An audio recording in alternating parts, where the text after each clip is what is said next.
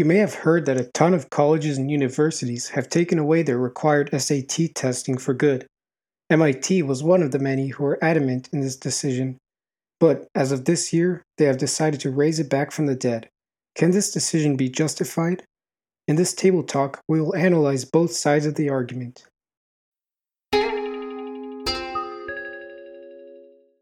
I've decided to ask some of our college counselors here at Amador about their stance on the argument.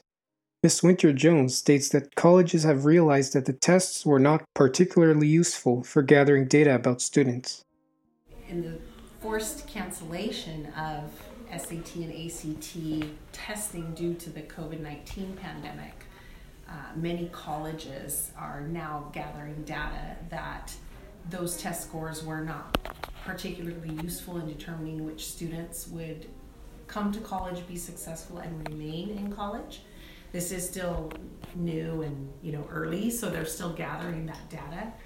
But I think a lot of us have known for a long time that a single test score is not necessarily a determination in a student's motivation, will, commitment, etc. Ms. Bays, one of our college counselors, states that taking an SAT test would not show a student's overall performance at school. I think that a student's academic performance from freshman year to senior year exemplifies the work that they do, and taking a test in one day doesn't necessarily show a student's performance overall because it doesn't show their work conduct and their ability to turn in assignments and be consistent. It shows maybe that they're a very bright student, but it doesn't necessarily show their overall performance. So I think academic performance at school is a much more proficient show of who a student is. Ms. Bays also includes the socioeconomic disadvantages that students may face when going to college. Certain families might be fortunate enough to have more access to resources such as private tutoring and SAT or ACT classes, and that makes it inequitable for families that might not be able to afford those resources. Also, students that are low income might have to work after school, so then they're not going to have time to study for the SAT or ACT. They may also be working on weekends. So students whose families can let them stay home and give them time to prep for the tests have a higher advantage, and so I don't think it's equitable.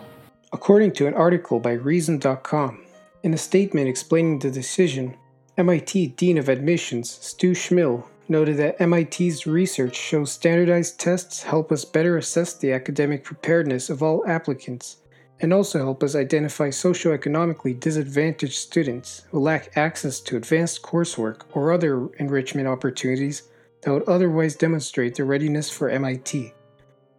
In case you didn't know it, socioeconomically disadvantaged is another word for poor. And why does that correlate with SAT testing? It's mainly because prestigious colleges like MIT are looking for students who can afford test prep and extracurricular activities, and coaches and APs and stuff like that, which is a sign they're at a socioeconomic advantage. Although it seems unfair to lower income students, there is another side to this argument. The Atlantic explains that removing SAT testing actually hurts low income students rather than helping them. The test measures differences in academic preparedness, including the ability to write a clear sentence, to understand a complex passage, and to solve a mathematical problem. The SAT doesn't create inequalities in these academic skills, it reveals them, The Atlantic writes. The article also adds that throwing the measurement away doesn't remedy underlying injustices in children's academic opportunities, any more than throwing a thermometer away changes the weather. This issue can be boiled down to two ideas. Are SAT tests fair or unfair? If we want to truly analyze this issue, we need to ask our seniors who are bound for college. A couple of seniors here at Amador were asked about their stance on this SAT issue. I think in one sense that it is necessary and that it tests the overall academics in the sense that nowadays there's a lot of free resources that anybody can access, like Khan Academy. In that sense, it is totally possible for people, no matter what income bracket or background they come from, to have access to those resources with the internet and perform well on the SAT.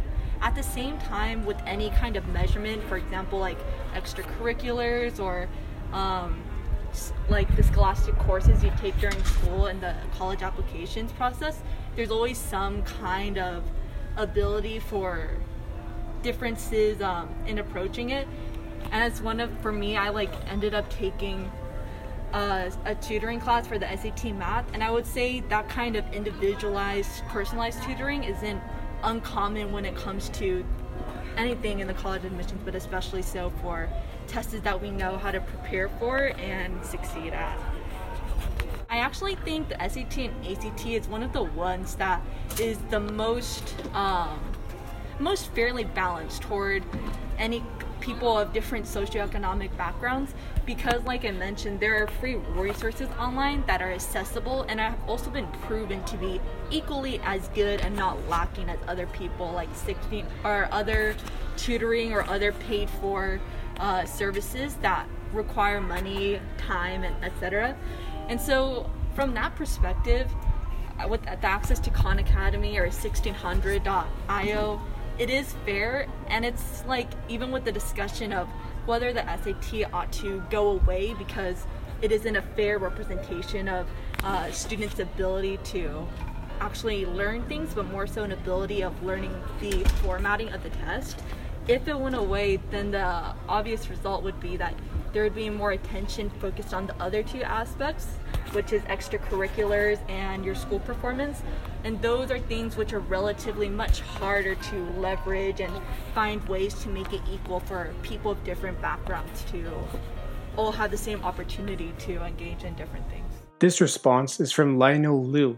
I don't think that SAT testing is necessary in order to go to college because in my opinion the SAT doesn't really reflect what the students have learned over the year. I think that